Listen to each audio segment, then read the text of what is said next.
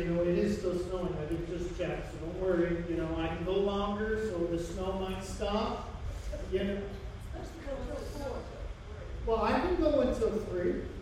I probably have enough material. Keep you all here safe and sound and warm until 3. That's right. We even got food. We can feed you. We can do part 1 and part 2 around the tables, and part 3 is called organized nap time. And I'm reminded with that of the joke that Pastor Kenny told me many times. What would we have this morning if all of you laid down end to end in the pew? More comfortable Baptists.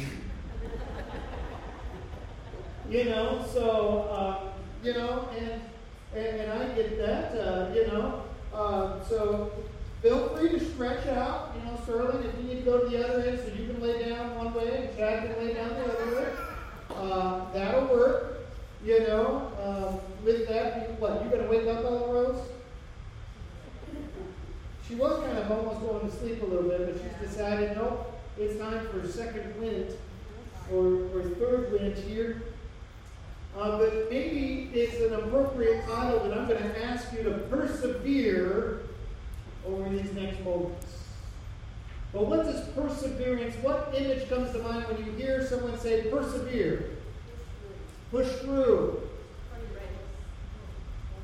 Funny, yes, Shana knew what she was doing. That was so appropriate. The fun of the bulletin, and those of you online, if you pick up our notes in our app, you will see that it's a snowman hanging on for dear life.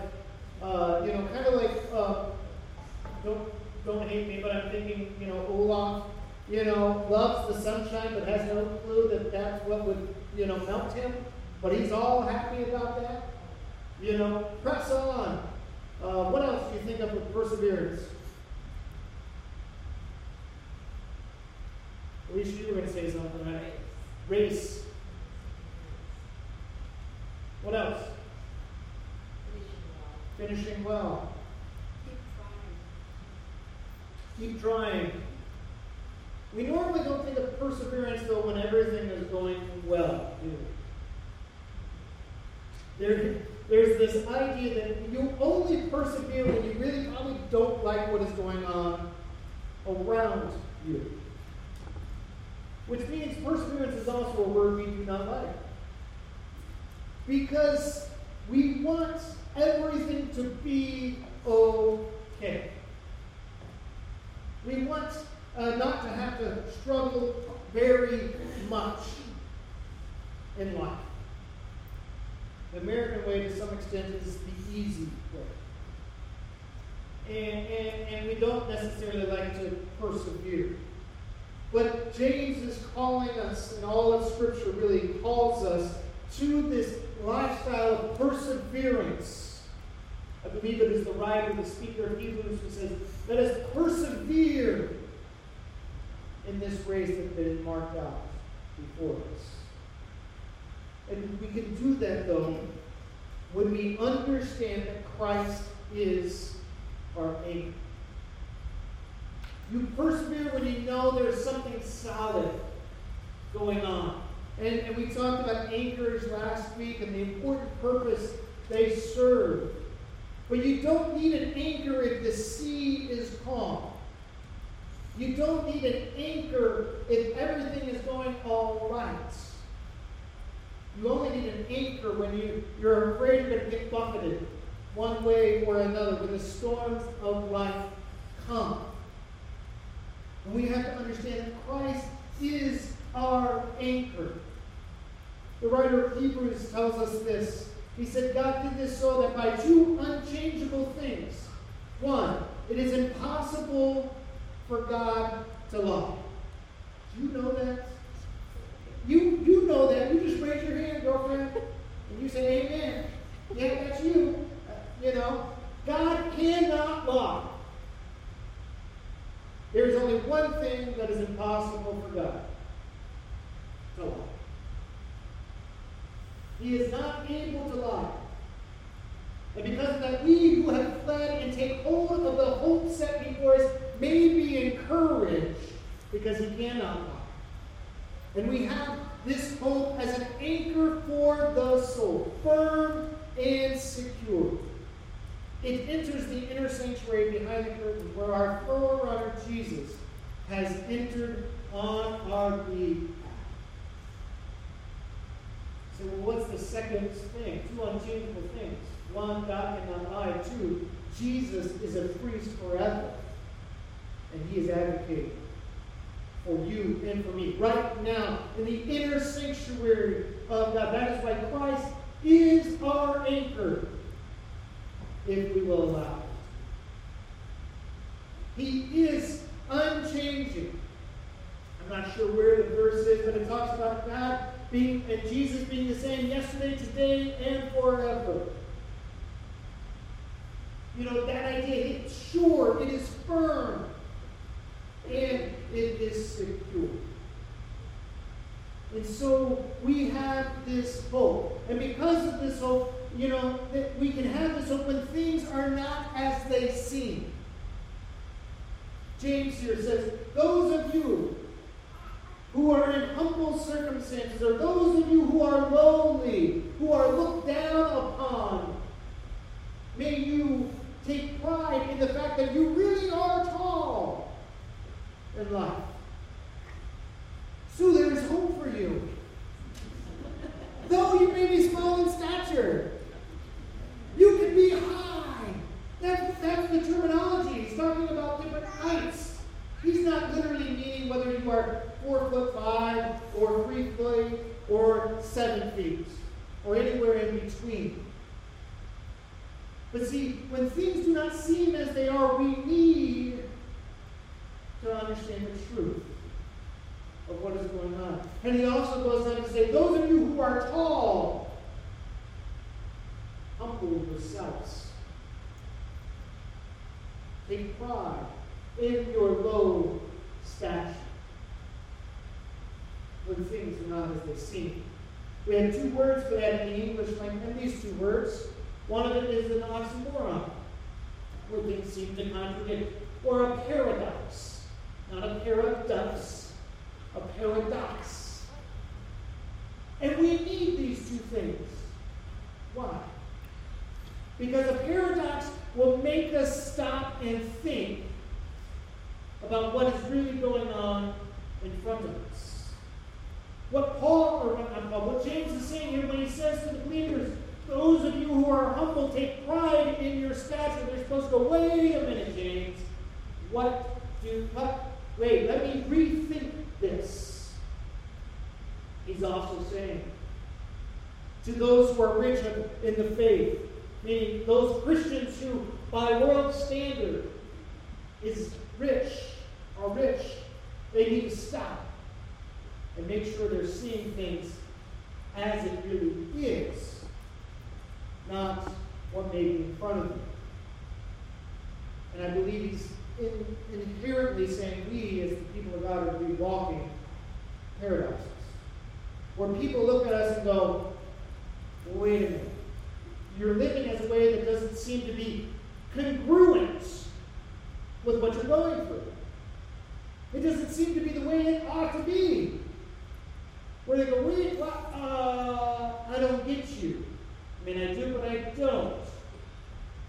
No wonder he said in the verses apart, consider it pure joy when you face trials of many kinds. When the world thinks you ought to be beaten down, there's a confidence that starts to brood up. Not that everything is going to be all right. I have that song. I'm not sure what song it is, but I have that song in my head. But that there's a confidence that is going on. And so we are reminded of that. We have a statement that we have that I want to maybe dismantle a little bit this morning, because I think James speaks to it, and it goes something like this, or the question is, will God give me more than I can handle? We like to say, God won't give you more than you can handle. Please don't throw tomatoes at me or your shoes. I don't believe that statement is scriptural or biblical. I don't think James would agree with that one bit. I don't think there's biblical truth that God won't give you more than you can handle. And here's why. Look what he says here in verses 11 and 12. For the sun rises with scorching heat, withers the plant. The blossoms fall, and its beauty is destroyed. The same way the rich will fade away, even while they go about their business. But blessed is the one who perseveres under trial, having stood the test. That person will receive the crown of life that the Lord has promised to those who love him. See, this idea, well, God give me more than I can handle. In my viewpoint, what that is saying is what we're doing when we ask that question, when we say it, is we're looking at ourselves. We're seeing God as the one who causes pain, who causes suffering, who causes the issues. And as if he says, okay, Jenna, how much can you bench press today? Can you do 250? With help. Could you do 300? With more help. Okay? But what we're doing when we say, well, God won't give you more than you can handle, or way more than I'm looking at what I can do. I'm looking at what is upon me. And James says that's not the focus. The focus isn't on whether or not you can handle it. The focus is on who we are in Christ. We must persevere because as we reflect on who Christ is. That's why, as James is starting out, he's putting things upside down. And he's saying, you going through trials, consider it joy. Not because you can handle it, but if you persevere to the end, you will get a victor's crown. John, in the letter to one of the churches in Revelation, he doesn't say, God won't give you more than you can handle. He says this to the church in Smyrna. The church, there's nothing wrong, supposedly, with this church in Smyrna. There's no default. There's no defect there. He says, these are the words of him who is first and last, who died and came to life again. Who is that? Jesus. That's why my Bible has it in red. Okay, it makes it a little easier. He says, I know your afflictions, and I know your poverty, yet you are rich. Talk about a paradox. He says, I know about the slander of those who say they are Jews and are not. Do not be afraid of what you're about to suffer. Hello? Please, we would say, please, Lord, not what I can suffer. I can't handle it anymore. It's not about what we can handle, it's about who he is. He says, do not be afraid to suffer. I tell you, the devil will put some of you in prison to test you, and you will suffer persecution.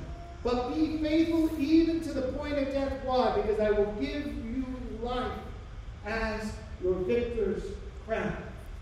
Blessed are you who persevere under trials of any kind and consider it pure joy. Because the Lord has promised those who love him a crown of life.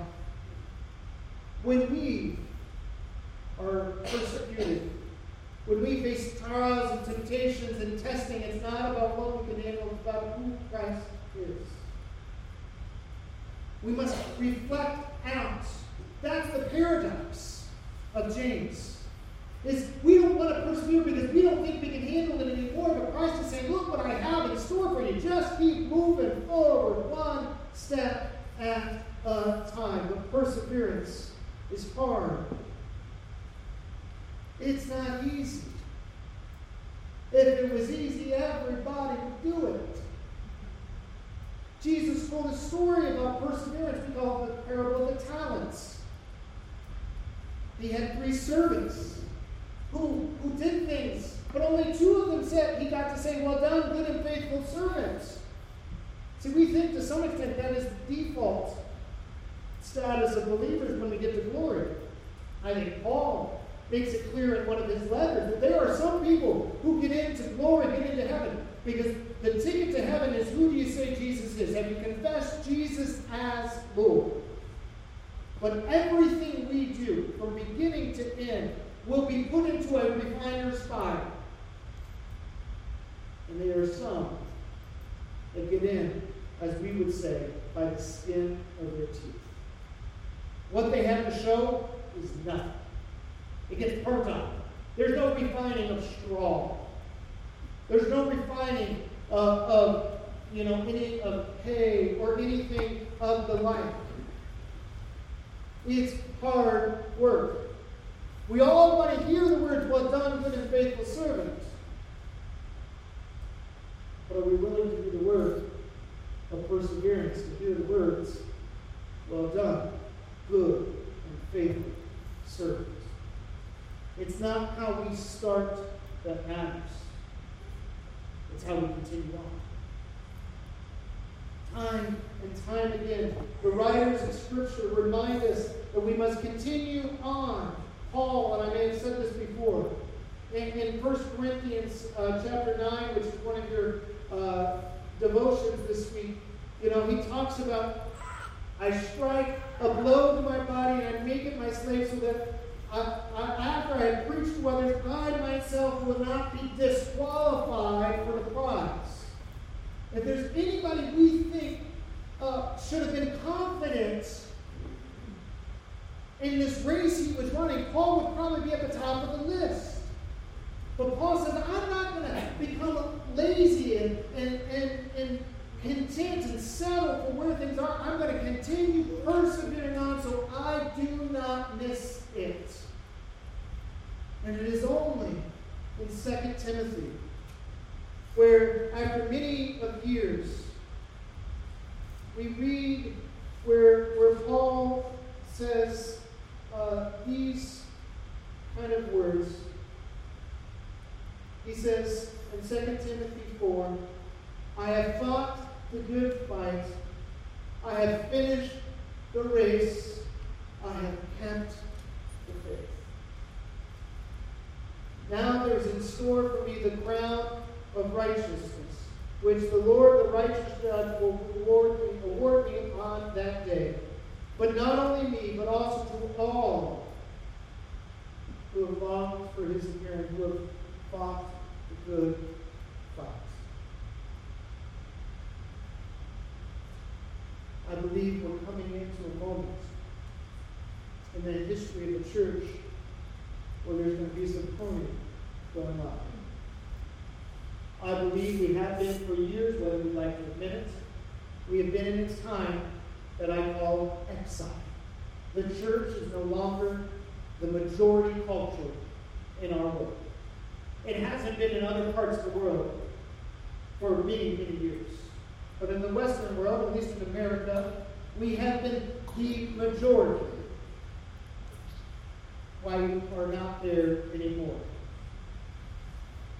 And that means something different now. I don't think it's a bad thing per se that we are not in the majority. But I believe it also means we must learn perseverance now. It isn't going to be easy. Not because it may be extremely difficult, but as he says, as James says here in this first chapter, he's reminding the rich not to get caught up in what they have, but there's something greater in store. Even the poor, don't get caught up in what you don't have. There's something greater in store. Our focus has to be farther out than what we would like. And that will be perseverance. We must continue on. I think actually some of the best days are ahead for the church. Because we are not in the majority. Because now our lives have a chance to really shine and reflect and look different. Look countercultural. You want to know something? Perseverance is countercultural. It isn't the default status of life. We can be countercultural by persevering to the end. That's what James, I keep calling Paul. That's what James says. But we can only persevere when we understand it's worth it. We are rewarded. Time and time again, Jesus talks about doing your acts in secret. And he wasn't necessarily meaning not that anybody would ever know. But what he was saying is the quote-unquote faithful of the day would go out into the street corners and say, hey, I want you to see how much I'm giving. You know, the rich would put in the offering plate not soft. I mean, they would let the thing jingle really loudly. You know, we take care of that. We give you envelopes, and we have padding on the bottom of the plate so that no one knows what you're getting. Okay, and that's fine. But back then, it was like they would proceed up. You know, make sure people were watching, and be like, "Looky here, here's a big fat check to the temple." And Jesus said, "They already got their reward. They don't need anything else. Everyone's seen it. We get to continue to be faithful, and God will see." As I went to the bathroom while Joyce was praying, I heard the story the older kids were hearing was the words of Jesus about, "But when you pray, go into your closet and pray in secret." And God sees what is done in secret. God sees when you're persevering on, no one else may know it. But God notices, and He will reward you. We may, later this year, go through the letters to the churches in Revelation. But every one of those letters has something to say about persevering on. To the one who is victorious or faithful, I will give the right to eat from the tree of life, which is in the paradise of God. I want that tree. I want that fruit. I don't know what it'll taste like. I hope it doesn't taste like tomatoes. I don't like tomatoes. But you know what? If God says this is what it is, I'm going to be like, okay, give me some tomato. You won't need salt on that one, I bet. You know, I know some of you eat salt with that. You know, He says again, as we read, the victor's crown. He then goes on to say, whoever is victorious, I will give some of the hidden manna.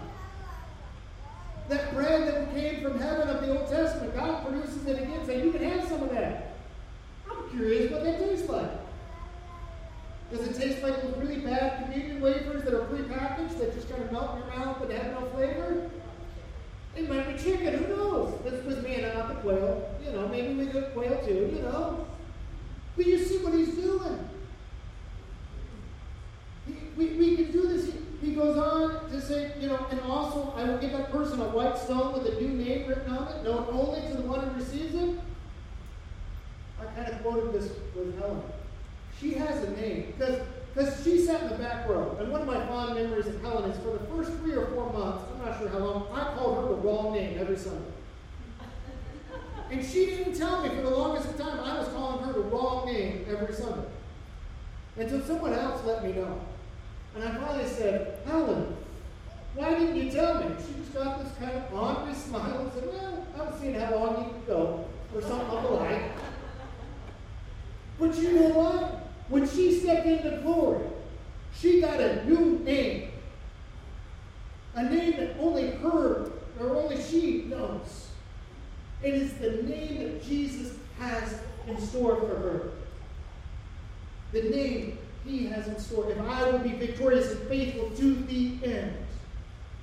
Can you imagine that?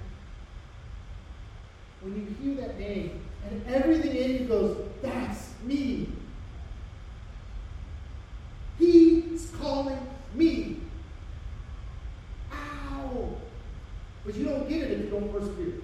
I'm not saying you can lose your salvation. I'm not saying that. But sometimes we think because we are saved, we can just sit and not continue on in the faith. And those of you who have yet to accept Jesus, it's not going to be easy. And the task isn't how quickly you start, but it is, do you finish? I have a soft spot in my heart every time I see a marathon race in one of my feeds. I don't care about the first people. Who cares? I mean, yeah, you did it in 1 hour. Great. I've got a soft spot for that person who's coming at the end. You know, the ones that you can actually tell they did something. I mean, the people at the beginning, I wonder if they even sweat. You know what I mean? The Olympic athletes, they make it look way too easy. You know, I know it's hard work. I know they've done the work. But I ain't going to be in that first batch. There's a reason I didn't there. I'm not even going to be in the first half. I'd like to think I would be. I'm going to be at the back end. And if I ever do one, you better believe I'm going to make sure, even if I have to crawl to the end, I crawl to the end. I have a soft spot for those of you. He said, regardless of what has happened, I will keep moving on. Our perseverance will be rewarded. Why? Because God notices our struggles. God notices. Why do we want to give up? Because we think no one cares. We think no one notices. We think that no one is willing to say it. And Scripture time and time again says God notices. My favorite story with this in mind is the story of Hagar and Sarah. Sarah sends Hagar out. Sarah sends her out, and Hagar has come to the end of her rope, per se. And she puts Ishmael down, and she goes to hide because she has no more water. And she says words similar to this in my head, from my memory. I can't bear to see him die of thirst. But God shows up. And we get this promise, this name of God, El Roi, the God who sees. God sees. And unlike many on our list, unlike those of you and I, God doesn't get cataracts. Praise the Lord. God doesn't need glasses to see. He sees and He notices our struggle. And God will not forget those who persevere. God cannot forget. As He said, I will not forget. It is impossible to lie. We also need to be reminded, not only does He see, but God is good. God is gracious. And God is good. See, we can have, and some do, this view of God. He may notice, but he's too far out there to really care. Or God notices, but He won't really give anything about it. And time and time we see that the character of God is one who says, I will provide. Not maybe on earth. Will God give you more than you can handle? Maybe. I don't think God gives it. The world will. But if you're faithful, He says, welcome home. See, there's a different perspective there, is there not? Welcome home. Sometimes I wonder if we've made this world too much about home. But we're not sure we want to be home there. God is gracious, good, and giving. At the heart of our matter, we must remember our true identity. What is our identity? It's not in this world. We're just, as the old song says, passing through. But we need to remember that is a warning that James is giving to the Christians there. Those of you who are poor or hungry, take pride in your true identity is in the one who sees, who is above all. And those of you who are rich, may I say, we are the rich ones of the world. Time and time again, we are the rich ones. But if we remember our true identity, it's not what we have, but it is whose we are and who we have. That says, that's my worth. Right there. We sing it. I am loved. I'm valuable. I am pure. I am healed. I am yours. And He is enough. He is strong. He is love. I mean, those were the words we sang as a reminder of we can persevere on.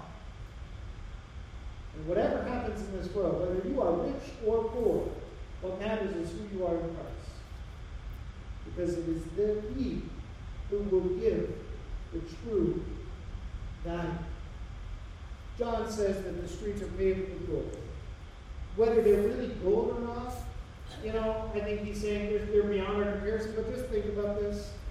If the streets are paved with gold, that isn't the most valuable thing in glory, is it?